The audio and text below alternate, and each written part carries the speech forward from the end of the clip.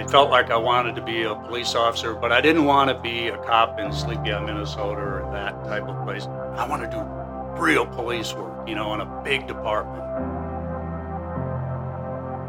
We're facing DFW. We see smoke, as they said, there's a plane down at DFW. And the debris field was a half a mile long. I mean, it was insane. And think about the worst major car accident you've ever seen and multiply it by 100.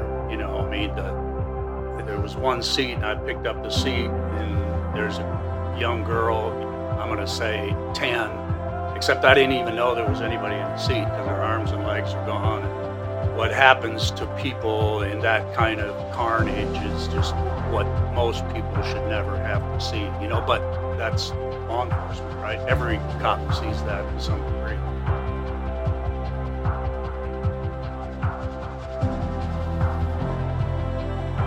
I remember one time my mom came down the road with me. I was going to take her back to the station after dinner, and somebody got called on a family disturbance, and they needed cover. And I was like, hold on, Mom, we got to go.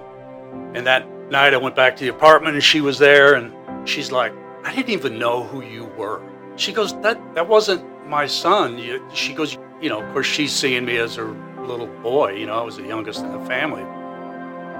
If you're a cop, Dallas, Texas, you're going to see things and be involved in things that civilians just can't even comprehend. And it's really hard to explain.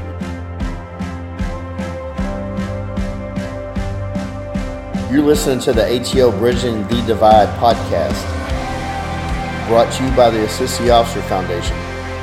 Since 1999, the ATO has given assistance to the first responder community, and now we want to give a platform to hear their incredible stories. We also want to hear the stories of the many people that support us.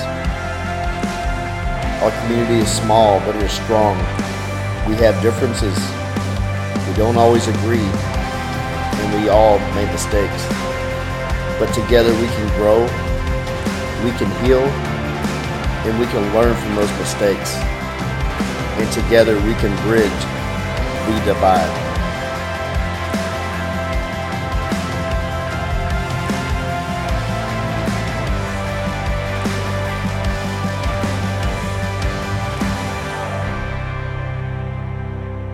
All right, welcome back. I think, Joe, you used this last time, what did you say, the BTD. It's very hard to use the B and the D at the end. The BTD, yeah. Nation. Want to welcome our fellow co-hosts here. We got Randy, Joe, and Misty in here, and we're going to introduce our next guest. It's an honor for us to have him on here. He is one of the founders of the Assist the Officer Foundation. He retired as a senior corporal with the Dallas Police Department after 34 years of service. He was assigned to many different assignments such as Northwest Patrol, the Academy, Narcotics, that would include the FBI Task Force, the DEA Task Force, Personnel Division, as a background detective.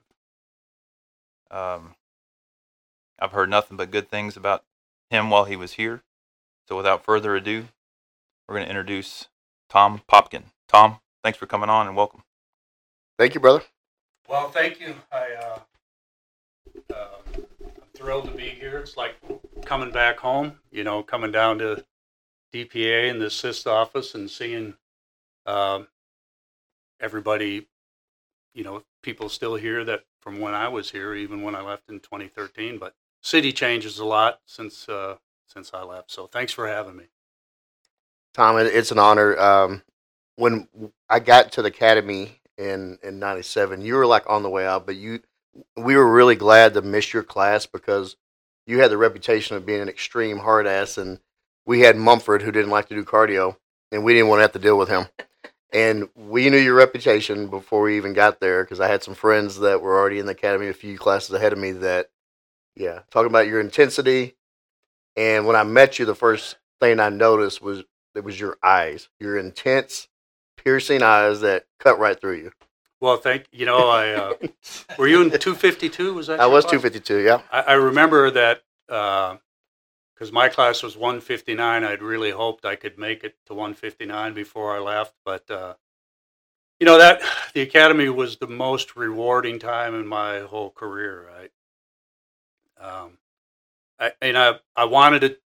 Well, not I. We that were there at my time wanted to be intense. We wanted people to graduate and go out into field training and be able to say, "Hey, I earned the right to be here. I didn't. Nobody gave this to me." That's why we used to give the old PT test that old timers took. So recruits could say they did that. They didn't just take the Cooper test, which was truthfully considerably easier, probably a better measurement, but it was easier. So yeah, well, I'm proud that I had that reputation. Tom, what was the old PT test? Oh boy, let's see. It was push-ups, sit-ups, straddle chins. Remember, kind of pull-ups when you're laying on the That ground. sounds nice. Burpees. Yeah, burpees. I think it was a 2-mile run instead of 1.5 miles. And of course, there was no body fat measurement or any of that. But there was only a minute rest between each exercise. So if you go out there, I'm assuming it's still out there. Used to be records for the old PT test. In fact, they were down when I got out there, and I put them back up. And so when recruits took the old test, they could measure themselves kind of against history. And it was a challenge to score over 100 on that test. It really was. Do you remember who had the highest score for the longest time? Oh, boy, now I can't think of his name. How about as a female? Well, when I left, it was, oh my God, it's class 237. I'll remember that. I'll think of his name. Well, didn't Gloria Bettis have a real? I thought she had a real low score. I remember because she was one of our class sergeants. Sergeant. Yeah. No, she was a coordinator, but I remember people talking about seeing her name on there, and that was a big surprise to a lot of us. But if you don't recall, then Yeah, I can see his face, and I'm almost 65, so 5 minutes I'll pop it out, Yeah, put perspective to that for those of you that are out there, probably younger people listening right now. Tom graduated with class 159 in December of 1979. I was 4. Well, thank you for that. I really appreciate that. So he's been around. It's crazy now. Our friend Mike Urick was here, and a lot of the people, Chris Webb, Yeah. that I taught at the academy are retiring, and it's crazy to think about that I was teaching kids that are retiring now. But on the other hand, it's also very rewarding. I mean, to think, if I tried to list all the names, Chris is such a great example since you just had him on the show. To think I had any part in 5 minutes in, 5.5 minutes in it. think I had any part to make a cop like that. It's pretty rewarding. Well, he's really excited to hear your episode. He and I were texting back and forth this morning about it. I want to hear about your early career and how you ended up in Dallas, Texas, from sleepy-eyed Minnesota, and how was that a culture shock for you? Oh my God. Well, you can imagine Sleepy-Eye, Minnesota. At the time I lived there was about 2,400 people. And of course, like most good cops, I think I got in some trouble when I was younger and had some incidents with the local police. And but I'd read books like Serpico and Joseph Wambaugh stuff, The Onion Field. And so early on, I was like, I felt like I wanted to be a police officer, but I didn't want to be a cop in Sleepy-Eye, Minnesota, or that type of place. I didn't want to chase high school kids around for drinking beer. I wanted to, like reading Serpico, it's like, I want to do real police work, in a big department. So when I graduated from college, I went almost all the way around the country and applied Kansas City, Dallas, Las Vegas, all big agencies that I could, think of. And even at the time, Dallas had the 3-day application procedure, so pretty much when I left here, provided I passed background, I was in, And so when they offered me the job, I knew about the Cowboys and Kennedy was killed here. That's Right. all I knew about Dallas, Texas. That's Yeah. two big things. Yeah. Here in, So when I read Tom's bio, I thought this was Joe being funny. That's the name of the town, Sleepy Eye. Yeah. Okay. That's no knock on Sleepy Eye. I was just like, man, Joe.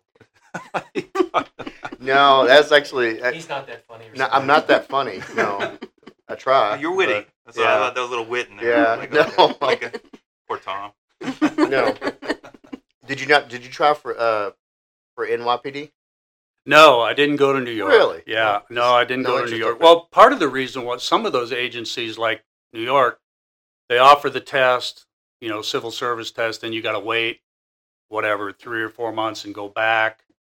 And it was like, I'm going to have to take 4 or 5 trips to New York to apply. Right. Yeah. And even if I had by that time, truthful, at the time, I hated Dallas because Dallas Cowboys played the Vikings all the time in the playoffs. And they never did anything against the Cowboys. No. Hail Mary? Yeah. Yeah. And, but then when they offered me the job, I was like, well, I got to take this job. What if I don't get another offer, And of course it ended up, being the best thing that ever happened to me. I mean, came to Dallas to get my wife. So, it was truly a blessing. And, as I think back of me going through the academy and the group of people that I met, the friends that I made, just an unbelievable experience. It did so much for me in my life. The relationships, it's just great memories. How old were you when you showed up here? I was 22 when I graduated from the academy. And to say I knew nothing about anything is a vast understatement. I mean, I can remember the very first night. Of course, back then we were still in ties and hats. And so the very first night we leave detail and we go to a Howard Johnson's there at 35 in Commonwealth. And we get in there and there must be 20 cops in there. I'm working deep nights. And there's one seat next to this redheaded lady. So I sit down, nobody's talking to me. So finally I thought, well, I can't be rude. So I introduced myself to this lady, and she goes, well, I'm the Dragon Lady. And she reaches over and grabs my crotch and squeezes until I scream. And then the whole place, cops jumped up and ran out. And I'm thinking to myself, man, this is going to be fun. This is going to be a blast. I think I met her daughter at some point. You Dragon probably Lady's did. daughter. She was quite famous back in the day. Yeah.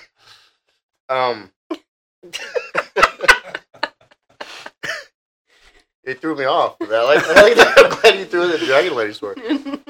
So when Well, I think we left there, and I think as soon as we got outside, somebody put on an assist.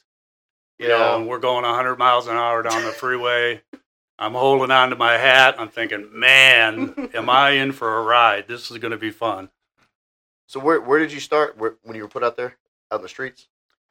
Well, at Northwest, division? and my Northwest? first Okay. training beat would have been at the time it was Industrial Boulevard, Harry Hines. Oh yeah. It's Market Center now. And of course, back in those days, the prostitutes were just thick. And I never seen a prostitute in my life. And I can remember driving on the street. I'm going, There's Dragon Lady. oh my God, she dressed just like somebody on TV, Mhm. I have so many, Yeah. so many stories about being naive and going over. At the time, West Dallas was the largest housing project in the city. So we obviously spent a lot of time over there. And I tell this story all the time is like, we go to a family disturbance and, the guy's gone, mom's there with like 5 kids. So my trainer's like, okay, get everybody's name. So I do. And I come back out to the car and he looks at my face. He's like, what's wrong with you? I'm like, I'm just really confused. He goes, what are you confused about? I'm like, all those kids had different last names. And he's like, you're kidding me, right? I go, no, I don't, how's that possible? I had no concept. Because Sleepy Eye, Minnesota, it's mom and dad, brothers and sisters. Did you remind him that's where you're from? Sleepy Eye? On a daily basis, yeah, it's like, this is what you're dealing with. So, Tom, so you were at Northwest, and then how long did you work out in the streets there? well, I transferred to the academy in 1990. Okay. After I was a class advisor in 1989, so I went out to the academy for that class 210. And then after that, of course, back then, if you were an advisor, you got to pick the 3 rookies from your class that you wanted to train. Wow. Man, that was awesome. Huh? Yeah. That's cool. Yeah, it was really, really fun. So I went back and trained those 3, and then they asked me to come back to the academy full time. And I, to be honest with you, I really struggled with it because I didn't ever join the police department to have an administrative job. But as it turns out, that was the best decision I ever made, and I struggled making that decision. But Yeah, I want to get into your academy career, but I want to talk about an incident that you were involved with on August 2nd, 1985. And one thing I like to do with this podcast is to bring up a lot of history in the Dallas area. You know, everybody knows Kennedy assassination, the Cowboys, and 7/7. But I didn't even know about this. There was a Delta Flight 191 that crashed, flying into Dallas from Florida. It was scheduled to make a quick stop in Dallas and continue to Los Angeles. Lockheed TriStar encountered a microburst and lost control on its descent and crashed about a mile past the runway. The plane collided with a car and 2 water tanks near the runway, and the plane disintegrated and rolled across 114. Is that correct? Yep. There was 137 deaths. 26 people were injured. Most of the people that survived, that were just injured, were in the rear of the in the tail section. yeah. NTSB determined that the crash resulted from a crew's decision to fly through a thunderstorm. I was reading the transcript from the black box recording. You know, I'm just going to give a couple of excerpts from it. The captain told his co-pilot as the rain started pouring in, he was heard saying, "You're going to lose it all of a sudden. There it is. Push it up all the way up." Seconds later, he says, "That's it. Hang on to the son of a bitch." And all hell broke loose, and the plane never recovered from that after that recording. The plane began rolling across 114 and struck a Toyota and killed the driver. Fire began engulfing the cabins as it was still rolling. A survivor described several other passengers trying to escape, but were sucked back into the plane. They unbuckled themselves and they got pulled back into the fire. One side note that I thought was really interesting: this crash resulted in the longest trial in aviation history to this day, and you know, because it sounds like they were warned to fly into that storm, and then they disregarded it, and they hit the microburst, and that's actually the same thing that happened in 2009 when that crane hit. Remember the Dallas Cowboy Stadium? That's the same. The microburst, and it's just a force of nature that you can't really prepare for. Can you describe that scene? You were one of the first responders to that scene. And from patrol, can you describe from when you got the call to what you saw when you got there? Well, what's interesting about that is most Dallas people will know back at that time, I mean, DFW is not in the city of Dallas. So we really had no reason to be out there, but my partner and I, Alan Butler, of course, like most good street cops, we were hunting dopers like everybody else, and so we were set up out on that part of Northwest Highway, which goes right into 114. We saw a car go by that we recognized, and we got on him, and he was hauling, so he got up on 114. We're chasing him out 114, finally get him stopped, and we had the Good Times radio on with the police radio, listening to the Rangers game, and we get up to the car to talk to the guy, and all of a sudden the rain just, bam, it just hits. And we're like, screw this, threw his driver's license back in, jumped back in the car because we didn't want to get wet. And we're facing DFW, and we see smoke. We're like, what the hell? And then right away on the Rangers broadcast, they said there's a plane down at DFW. Of course, we're right there because we're way out on 114, so we hauled out there the last couple miles, and the first thing we see is the car on 114 going the opposite way. I guess it would be south or east, and it's just flattened because the landing gear hit that car. So we drive by it thinking, well, there's nobody that survived out of that, so we pull into the UPS area there, kind of where the wreck happened, and there was nobody there. The DFW hadn't got there yet. DPS wasn't there. And we had no idea what to do on a plane crash, what So we Yeah. thought, well, let's just run out in the field and look for people that may have survived. And when we got out there, the tail section, which there's an engine in the tail section. If you look at the pictures, you can still, there were still people coming out of the tail section, which that tail section is, 50 feet high. I mean, from the ground. And the debris field was, I don't know, a half a mile long. I mean, it was insane. And the only thing cops get it, because the only thing you can do is say, think about the worst major car accident you've ever seen and multiply it by 100. I mean, what happens to people in that kind of carnage is just what most people should never have to see, but that's law enforcement, right? Every cop sees that to some degree. So, and then after that, of course, DFW showed up, and when DFW showed up, they had stretchers with flags, and they're like, okay, go back out there, and if you pick somebody up, put the flag in where you got the body and bring it back. So there's photos and video of Alan and I bringing a stretcher back, and by the end of it, we were there all night. There was, Denton Sheriff, Denton Police, Fort Worth, everybody was there by the end of it. So, yeah, it was pretty intense. I still think about it sometimes and some of the stuff that saw from the accident. Yeah, the academy doesn't teach us to deal with incidents like that. Did you interact with any of the survivors? What's interesting is, even though Alan and I, and I'm doing this from memory, I don't, and he and I just had dinner not too long ago, because he got a new job. He was living in Colorado. He was moving, got a new job. As we recall, we were the very first ones there. So other than people that were coming out of the tail section, helping them get out of the way, and those few survivors, once they got out of the way, there wasn't anybody else to interact with other than The bodies. Bodies, yeah. And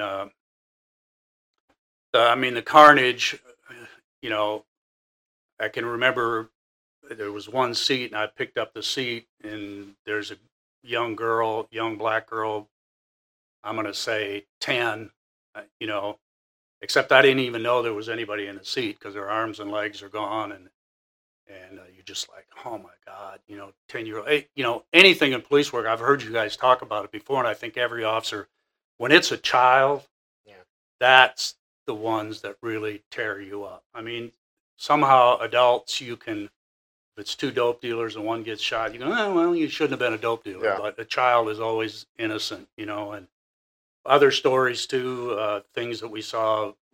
Yeah, it was pretty nasty. That was the most horrific thing you've seen. Oh, by far. Yeah, by far. Yeah.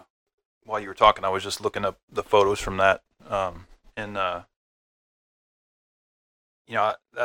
that's one of the things. I wouldn't call it a gift, but it's something that when you become, whether you're any type of first responder, whether that be medical profession, firefighter, police, those are the things that you just never know. You never know what you're going to crawl up on. You never know what you're going to see. You never know what you're going to have to digest later on in life, or just right then and there.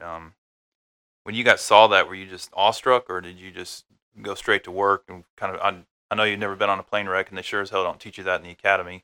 You can equate that to a car accident, but even major fatalities or a large car wreck out on the freeway, that's like, where do you start, right? And then you see one thing, and then you see another. You want to help somebody, and you just kind of have to filter through all that. What was going through your head at the time? Well, obviously, the very first thing was like, let's get out there and look for survivors or anybody that we thought we could help from a medical perspective, but that was never a scenario we had in the academy, for sure. And, you think, having listened to all the podcasts you've done, thinking of Matt and what he went through in his career, and then Chris and Misty's, it just, I never had a gunfight my whole career. Never happened. But then again, Matt never had a plane crash. I mean,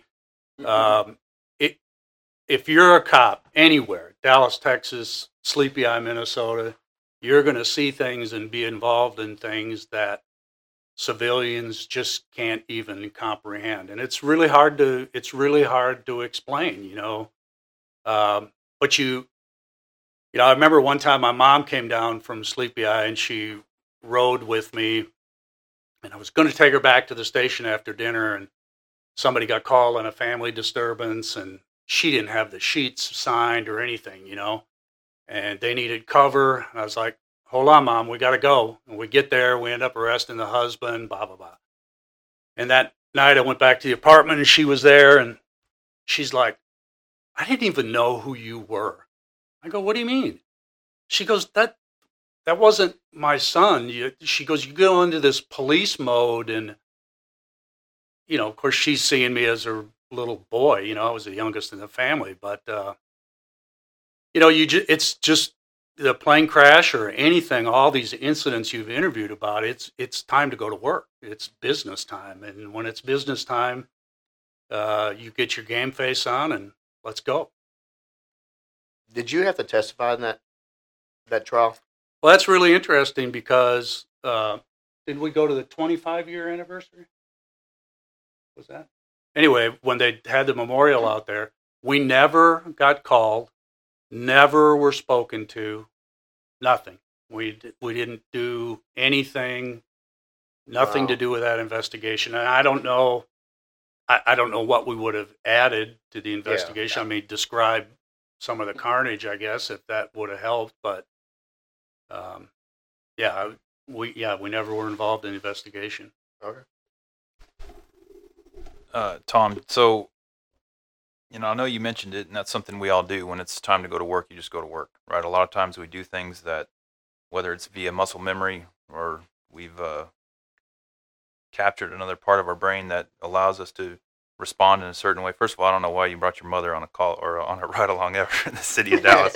Let's start there. But we were supposed to be going to dinner. Okay. That's it, yeah. Dinner in a squad car, Yeah. city of Dallas. Nothing's going to go wrong, Mom.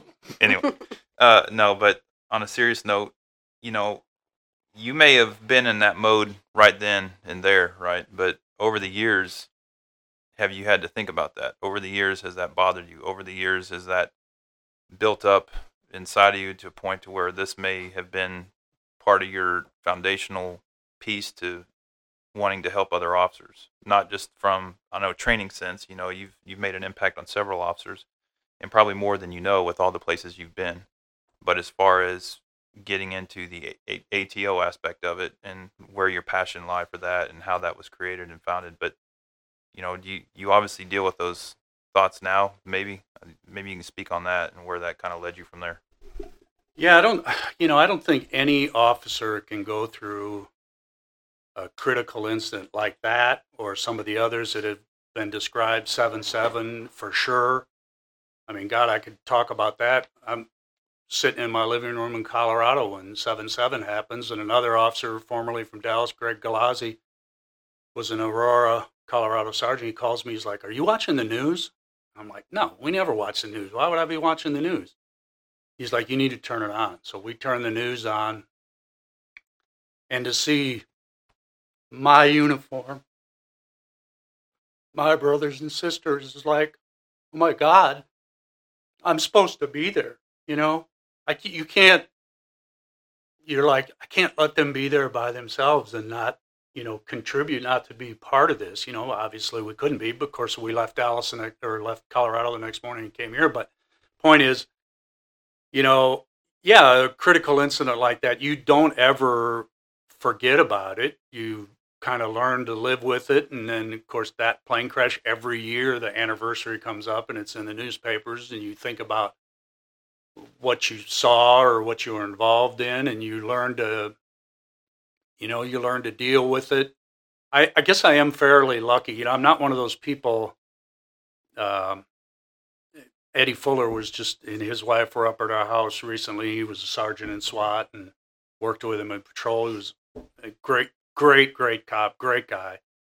And he would be, don't you remember? It was 1983 and we were on Northwest Highway and we had this doper, and I'm like, I don't have any idea what you're talking about. I don't remember stories like that. So There's so many. yeah, so many, and I guess it's like a good quarterback in the NFL. I didn't want to take too much credit, and I didn't want to take too much blame, so I kind of just blocked stuff out.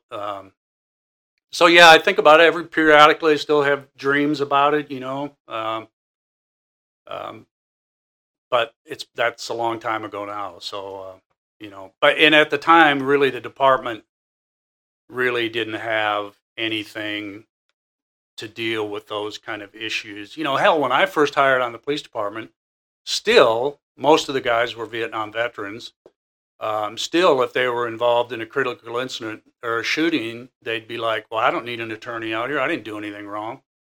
And it took a long time to get people to go, you know what, you need an attorney out here before you say anything or do a walkthrough. But that was kind of the nature of the department back then. So you didn't receive any like psych therapy after that? no, nothing. Wow. Yeah. At Luke's outhouse, a cold Yeah, beer, that was yeah. the psych therapy. Yeah. You hired on in the late 70s, so you got to work through the 80s. Did you see the transition when crack hit the city of Dallas? Yeah, I mean, boy, I think Bobby Owens talked about it, and I listened to Dickie's podcast. Mhm. Or no, it was Bobby's podcast with Doug Kowalski. And in the 80s, the crack wars was, I mean, I don't remember what year it was, but we were at just over 500 homicides, I think. I mean, it was bad, and the department was small then. I mean, relative, So yeah, everybody was running and gunning, and before I went to the academy, a lot of my friends, Keith Wenzel, Joey Fox, Eddie Fuller, a lot more that I could think about, they all went to SWAT. So I was like, well, I'm going to SWAT. I mean, and at the time you had to put your name on a list, like a piece of paper in personnel, and they'd call you, and I had the academy on there, and I had SWAT on there. So I interviewed right about the same time, took the PT test for SWAT, but the academy called first. And it's kind of the same thing. It's like, well, what if SWAT doesn't call me? I guess I'm ready to go. All my buddies had left patrol. So I took the academy job, and sure as hell, right after that, SWAT called. And then I was kind of getting settled in. I thought, well, I'll do the academy thing and go later. Just never quite worked out. So. Well, you made your mark at the academy. So what was your favorite part of working out there? I think my favorite part was, of course, at the time, we had a big hiring push. And we had over 300 recruits there at one time, like 5 classes going. I think my favorite part was every class there would be, we hired professional athletes in the Dallas Police Department. I mean, people that were physically gifted beyond what you could ever imagine, and mentally tough and cocky to the extreme, meaning there's nothing I can't do. And they were never really a challenge. But then you always had this group of people that they got hired, but they were like, I don't know if I can do this or not. They didn't have the confidence, and they weren't sure if they could be a cop, and to be able to get to those people and say, yes, you can do this, and then at graduation, they come up and shake your hand or give you a hug and say, thank you. I wouldn't be here if it wasn't for you. That's pretty rewarding. It's like being a coach was something I always wanted to do and never got to do, being an actual coach. But being in the academy was it was the most rewarding. It wasn't the most fun time, but it was the most rewarding time for me on the department. Well, you left a footprint. All these officers that you overseeing, they had long careers. And I can't tell how many people that have. I mean, hell, even Mike Yerrick couldn't wait to get over here to see you. Yeah, a lot of those guys, Ruben Ramirez. I mean, Yep. a lot of those guys are Ruben's coming on, Yeah. by the way. chiefs on the department. I mean, Frederick Frazier, He's coming on. who I handed over the reins to assist the officer to, and Mike Mata. I mean, Randy. I go down the list, and I'm so proud of all those people. There's a handful that slipped through the cracks and shouldn't have graduated, didn't deserve to graduate, but that was pretty rare, really. Yeah, I think you touched on something too that most people don't think about is the impact that you've made on people, but the impact they've made on you as a person, which has allowed you to continue to do that. I think that I think it's human nature. If you can give so much, and then once you see that what you've given has provided something for somebody, then usually that fires something inside somebody else as well. But the impact that people have had on you, do you think that shaped you throughout your life? The impact you've given, but seeing that you've helped these people, how has that affected you? Oh, it's almost undescribable. I mean, the truth is, I think anybody knows. I know cops know when you give whatever that may be. Could be an arrest, could be some type of small incident where you help somebody. It always gives back to you. And it gives back to you greater than what you gave to it. And there's no question, it impacted me. I mean, I'm so grateful for all the people that helped me on the department. And, I said it when I was at the academy, is like, do something every day to make the organization better than it was when you found it. And they said that to me when I was in the academy. And I know it's my sense of pride for not just the Dallas Police Department. Through teaching, I taught cops all over the country. Is like, it saddens me that the news media portrays law enforcement in the fashion that it does, because it's so far from the truth. And the media just doesn't give credit to the men and women in law enforcement and what they do on a daily basis. Because law enforcement gives so much to so many every single day, and they don't seek credit for it. They just do it because it's their job. And so, yeah, it's been very, very rewarding for me. I'm so blessed, really, I am. Tom, tell us about designing, really much promoting the Assist the Officer program, how it got started, and because that's a huge impact that you've that you've pioneered for all of us. We wouldn't be sitting here if it wouldn't. When you mentioned that there was no mental health for that plane crash, and then you transitioned to July 7th, Assist the Officer was here, and that's because of you.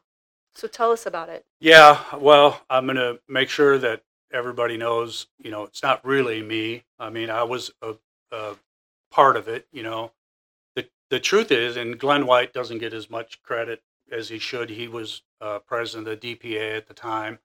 And of course, we had a really, really close relationship with Houston Police Officers Union. And Houston actually was the one that they had Assist the Officer before we did. And we had a meeting. Of course, it's a tax-deductible foundation. And they told us, the executive board of the DPA, what they were doing. And we were like, man, we should do that. We should get this started here. We need this. And, Bill Carollo, my good friend, was the one that, and EJ Brown. EJ did all the background work, working with Bob Gorski, our law firm, who's still here with the DPA, to get all the foundation paperwork built and making it tax deductible. And Bill was the one that, got it up and running.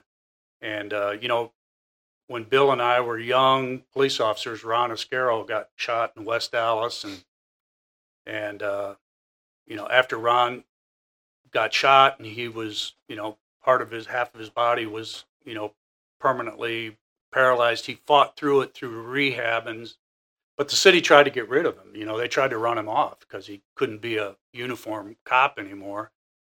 And then later on, David Rodriguez got shot, who was, David Rodriguez, when he worked Northwest Patrol, he was the FTO guru. When the rest of us started training, everybody went to David and said, what do we do? How do we do this?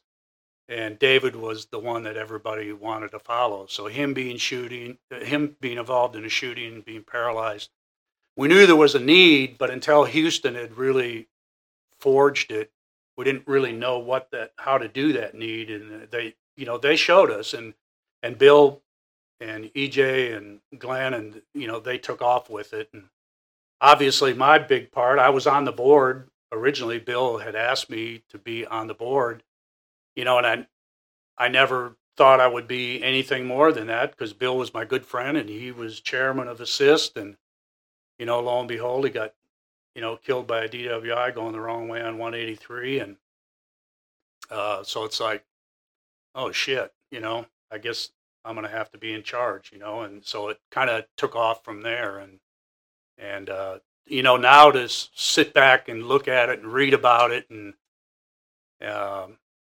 it's like a proud father, to see what it is from where it was. I mean, when I took over, it's not Bill's fault, but we had no money. I mean, none.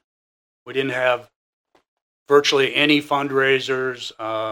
The Freedom Run was one of the very first ones, and he had a relationship with the ladies from Chi Omega Christmas Party. They were one of the first ones to step in, but even then, we really didn't have any money, and we certainly didn't have the money to do confidential counseling, which we started later on. Assist is a big deal in my life. Yeah, now we're a part of it now, and we're kind of trying to follow in your footsteps.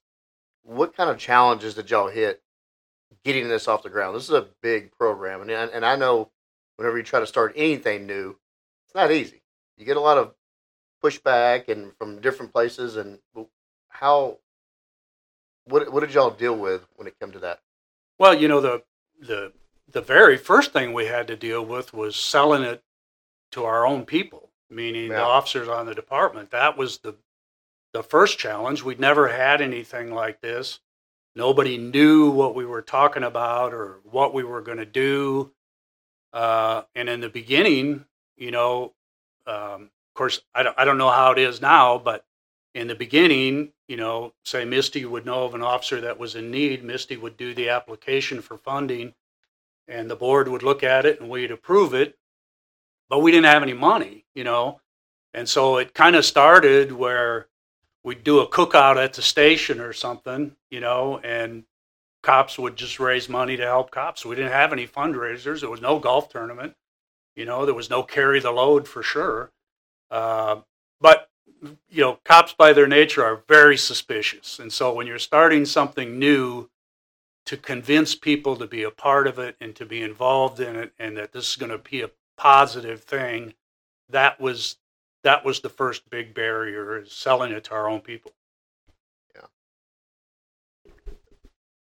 Looking at it now, and I know you're retired, moved off, enjoying your life, but you see what's going on now. You see what we're doing.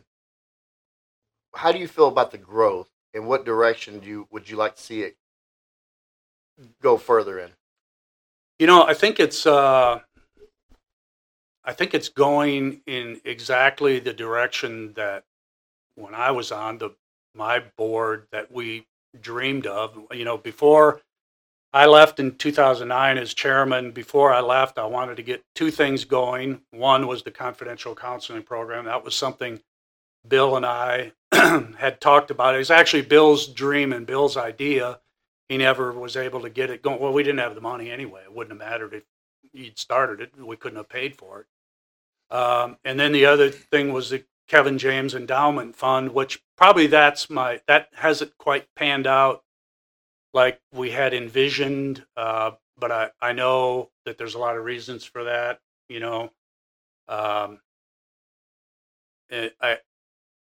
I guess if there was one thing, and I know there's some stuff going on that I read about, the one thing that I wanted to do before I left, and I see I see that there's a couples retreat going on, and I don't know if that has anything to do with Assist, but my point being, I wanted to do something for couples and or families that was a positive thing, meaning there wasn't an immediate need. It was some way to help them build their relationships or their marriages and strengthen that, because everybody knows between the hours and call outs and what you see, it's really, really tough on relationships and marriages. And so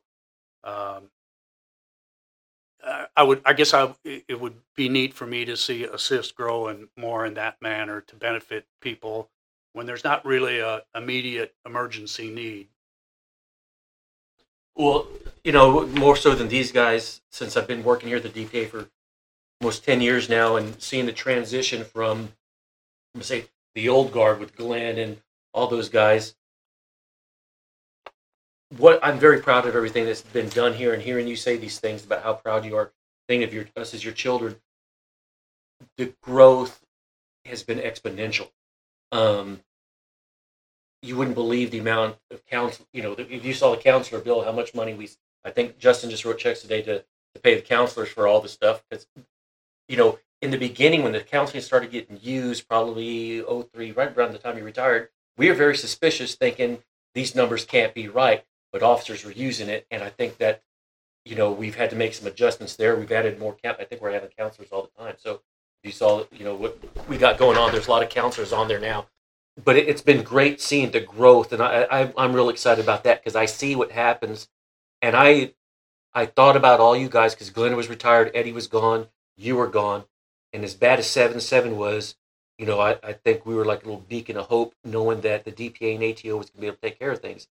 And I knew, watching CNN and Fox and all these national news networks, and seeing the DPA logo and the ATO logo, it's like, man, I hate that this fucking happened, but this is, since then we don't do anything the same anyway. I think everything, if you guys, I'm sure you've been here when we've done stuff, it's just so totally different how we do things and what's going on, that it's probably what y'all envisioned, and I would hope to say even multiple 10 times from what's going on from when you guys first started. So it's great. To sit back and I talked to Frederick some. Some people, would think, oh, guys, you guys are probably talking every month. We don't talk like that. And most of the time, if we do chat, it's something with his family or kids or something. We don't, and when Ed took over as chairman, of course, Ed came through the academy when I was there. I messaged him, and hearing his story, I knew some of that, hearing it on the podcast.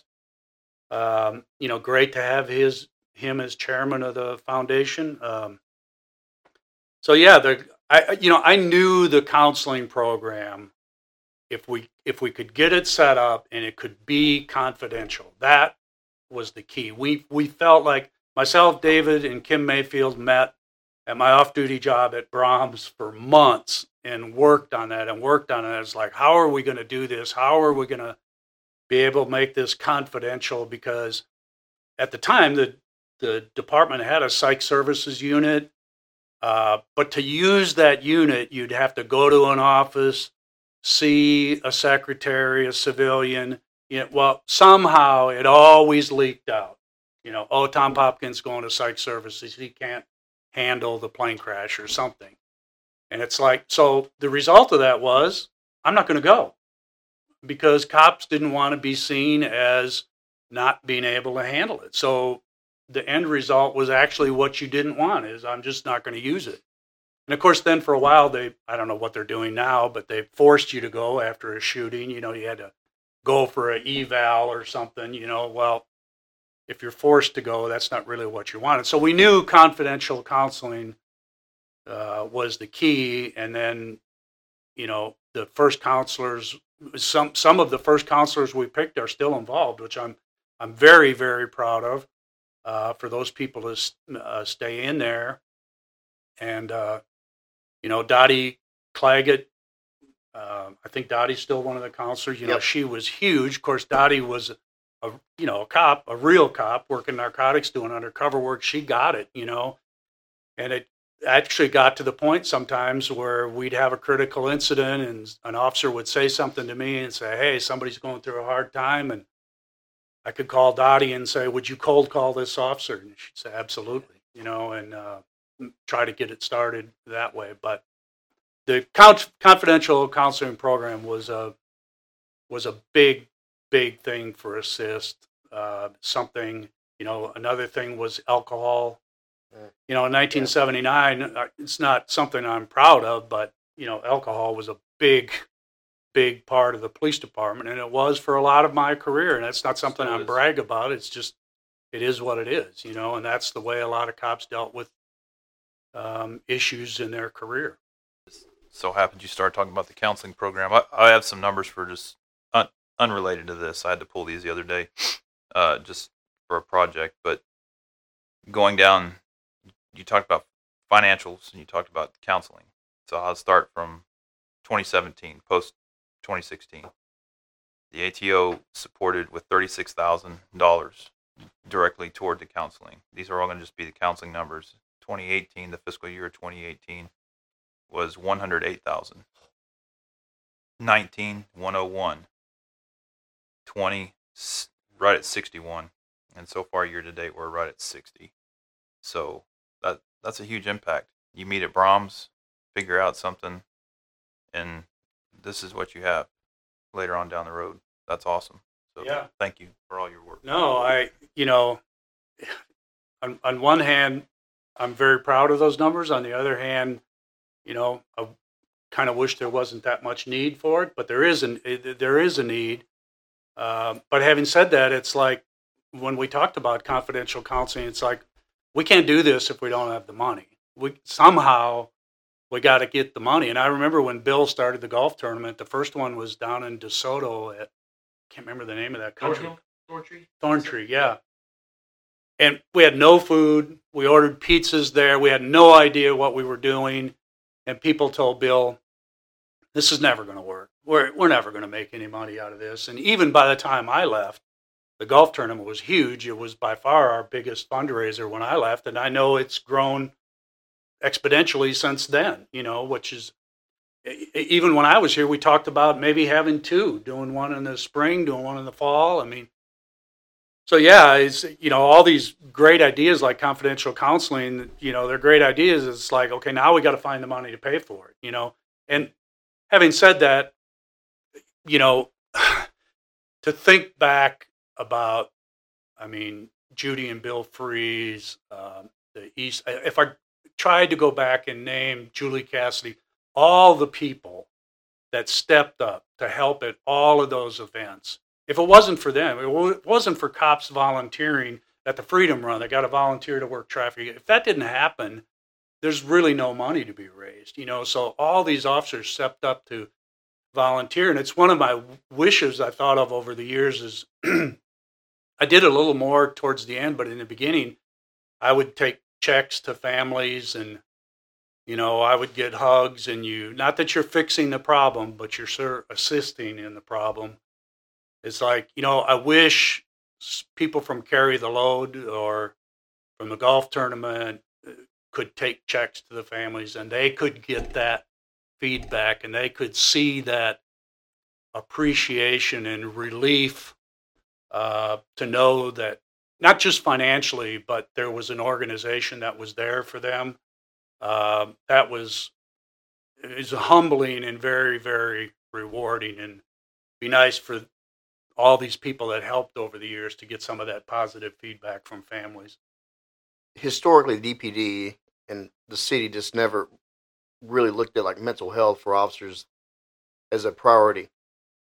Now we are. And there's several foundations that we're actually working with to grow this. We're not going to mention right now, but in the future, we hope to speak on some future partnerships.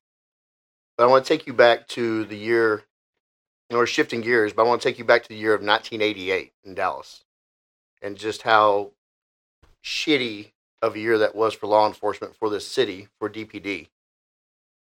How did that affect you? We lost 5 officers. Well, 5 officers in 88, but 7 in a January to January. It spanned over into 89, so 7 in a year's time. Yeah, it was, I can't even tell you how many great friends I had in patrol that bailed, and I mean, because at the time we didn't know, I mean, it literally felt like DPD officers were being hunted, and we went to mandatory 2-man. Chief John Driscoll was our chief at Northwest Patrol, just an unbelievable man, a leader, past leaders. And people were so frustrated all over the department, not knowing what's going on. And I can remember he came into detail and he talked to us, and, several officers lashed out on him. I mean, they gave him some shit. I mean, bad. To the point of being disrespectful. And the man stood up there and took it. And then at the end, he's like, okay, you guys take care of each other, and I thought about it as like, what a leader, he never lashed out. He never, and in the end, he won in that he got exactly what he wanted. And that's cops taking care of cops when you're out there. And yeah, that was up until 7/7, I was like, well, there'll never be a time like that again. And then 7/7 happens. You're like, oh my God, all of this in one day, one single incident. It was a very, very difficult time. And, like some of the funerals, I mean, we had one, I don't remember if it was 80, but I can remember we had one and the family wanted the officer buried in a uniform and gun belt and stuff. And the city was going to make the family pay for it. And we're like, you got to be kidding me. I mean, this is just unbelievable. But in the Ron Oscaro story, Chief Driscoll stood up for Ron. I mean, to think that this guy was critically injured, shot in the head, and you're going to throw him away like trash. It was a hard, bitter time, and people were very, and rightfully so, upset about that. And of course, the DPA filed a lawsuit, and then we got the, now we have positions on the department for officers that are injured, and there's spots for them to go to when that happens. That was a big thing. Yeah, to get injured, serve in the city, and just get discarded is sickening to think about. It is sickening. It was gut wrenching. I will say this: watching from afar in Colorado, the current mayor and the Chief Garcia, the current chief. Yep.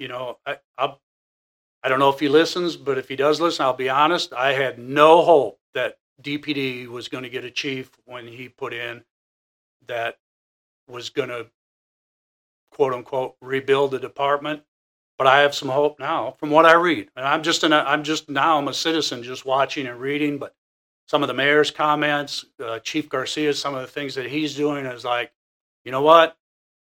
I think the ship's starting to turn a little bit. And that's, I think, very comforting for because I think every retiree thinks DPD was the finest department in the country for a long, long time. And maybe we lost a hold in that number one spot, but I think we can get back. You're talking about the direction of the department and how you left, and then what you see it now from afar. I'm going to try to take you back to you talking to a recruit in the academy. What would you tell a young officer right now, starting in this climate, how to prepare to be better to serve the city of Dallas and protect themselves? What would you tell them? Ooh, that's a good question. Well, number one, of course, you got to take your training seriously. And we even talked about this in the academy. I don't know how they do it at the time, or now, but there was a time after you got sworn in, and then the recruits would go back and load their weapons and load their magazines and stuff. And as a DT instructor, a tactical instructor, you would talk to them. It was like, look, everything, and they knew it, everything we've done in training, as realistic as we tried to make it, was not realistic. You knew when I was in the red man suit, you're not going to get hurt. In the end, you're not truly going to get hurt. Well, all that just changed. When you load that weapon, when you load those mags, now there is no more scenarios. Everything is real life. And prepare to the best of your ability. Nobody does, I don't think, in police work, you don't do anything by yourself. And the best times are being in small units, whether it's in SWAT. We had a deployment unit when I was in patrol, and was four of the best. There was five of the best cops that I knew, and it was so much fun, and we depended on each other. So, I guess I'd be just, take your training seriously, and then in the end, do the right thing. I mean, do the right thing by people. And, I'd stop people on traffic, a young person. I'd see myself going to college, and, I got stopped by the cops and I was college, and by all rights, I probably should have been arrested, and I wasn't. And had that officer arrested me, that was the end of my law enforcement career, and it didn't happen. And I'd stop somebody else, and I'd see my mom in the car. And it's like, how do I want a cop to treat my mother? You wanted to take her out to eat in a squad car. Yeah, don't do that. And then now, we, doing Big Brothers, Big Sisters. My little brother, my wife and I, we would take her to all these events around Dallas. He was 7 years old when I met, and he'd be like, "Do you know that cop there?" And I go, "Yeah, go over there and introduce yourself." So he'd walk right up, and stick his hand out. And of course, cops love kids, I mean, you can't not love a kid, and so that would be take your training serious and be prepared to do the right thing. Chris Webb, you mentioned him earlier. His episode's already hit, and it was phenomenal. He's a phenomenal guy. He wanted you to speak on the Big Brother program. Yeah, so in 2009, when and I want to say this too, is I gave up assist the officer in 2009. I was getting towards the end of my career, and I was looking for somebody to take over assist. And almost everybody that I talked to about being on the board, I mean, Pam Starr, Andy Caceres, Frederick, a lot of people I'm missing were kids that I knew from day one in the academy, and I knew their character and reputation on the department. And so when Frederick came along, I was like, and I know Mindy and I talked about it, is like, it's time. This is the guy. It's time for me to get out of the way.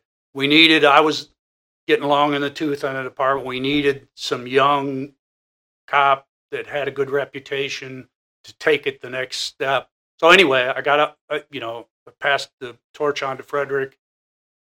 So that, needless to say, freed up a lot of time, and we'd never had kids. I always wanted to be a coach. It never worked out. So I got involved in Big Brothers, Big Sisters program, and my little brother's Sir Zedrick Coleman. At the time, they lived in Pleasant Grove, and that's who I got assigned to. He was 7 at the time that I got him, and we just had him and as his brother up in Colorado at the house. He's 19 now, first one in his family to go to college. He's doing great. It's a great program. You talked earlier about people giving back to you. I've learned more, and Sir's given more to me than I've given to him. It's pretty, not just him, to see him and his little brother, the young men that they are, raised by a single mom. It's kind of growing up, coming from a traditional family, mom and dad, brothers and sisters. I was always like, oh, that's what you got to have. If you don't have that kind of family, you can't raise good kids. You can't be a single mom or single dad.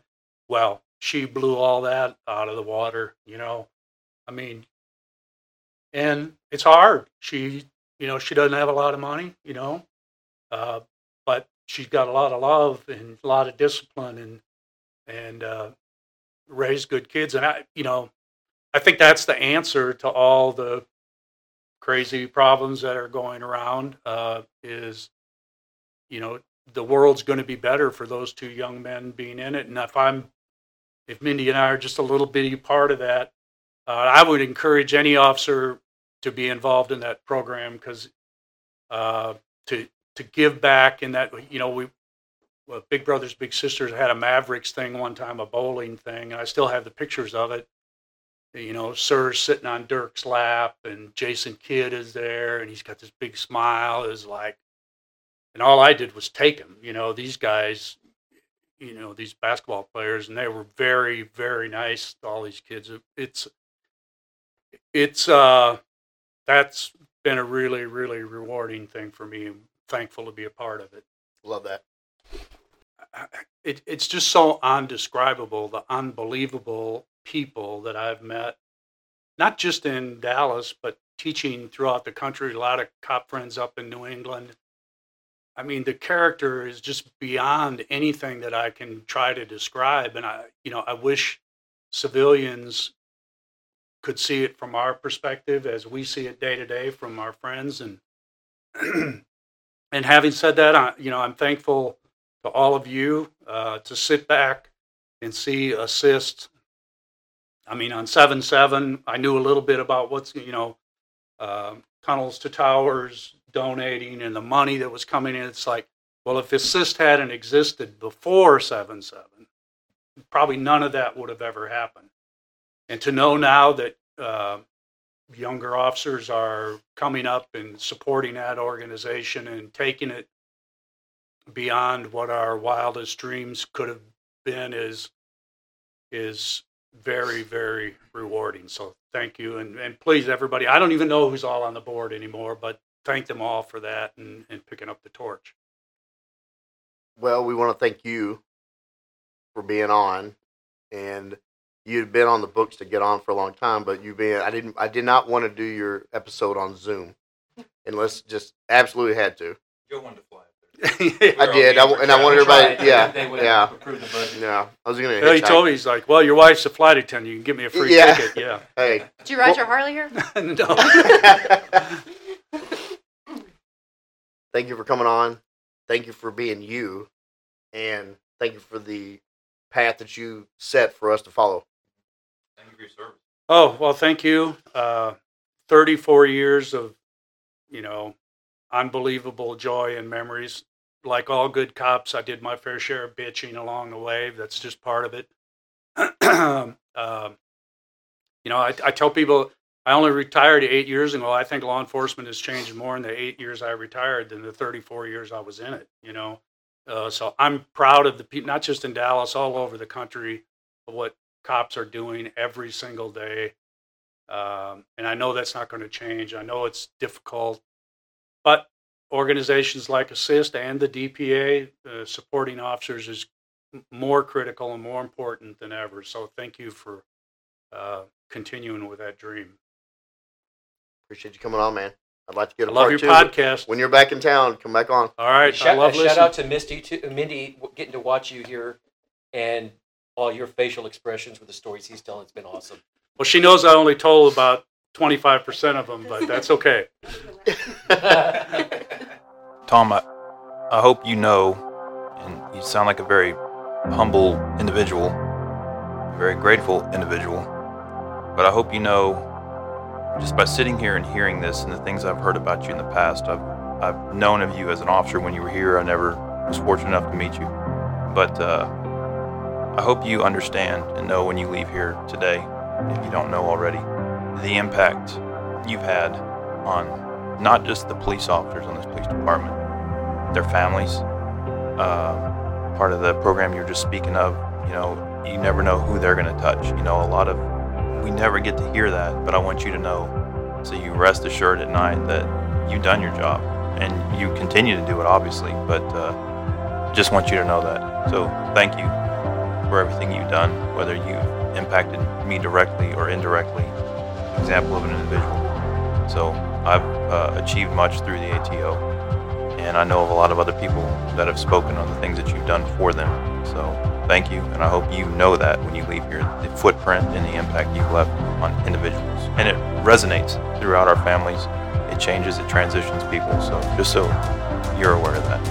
Thank you for those kind words. Thank you, Tom. Appreciate you. Thank you.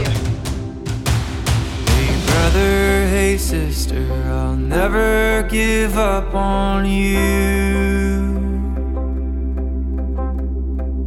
Hey Mrs., hey mister, I'll see this all the way through.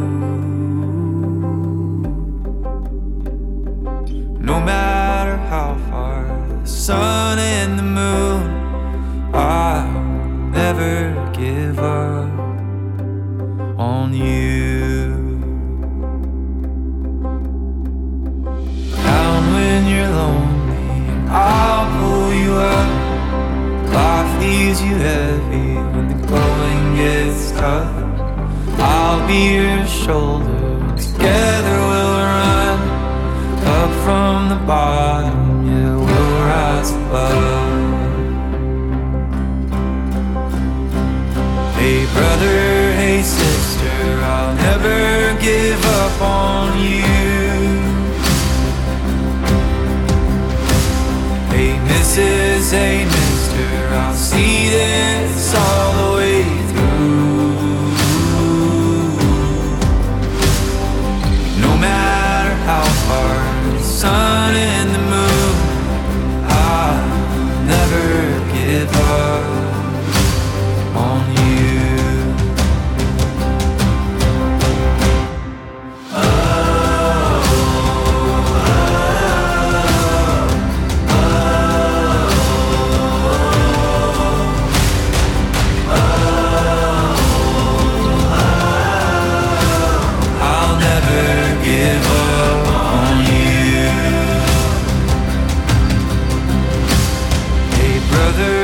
Sister, I'll never give up on you.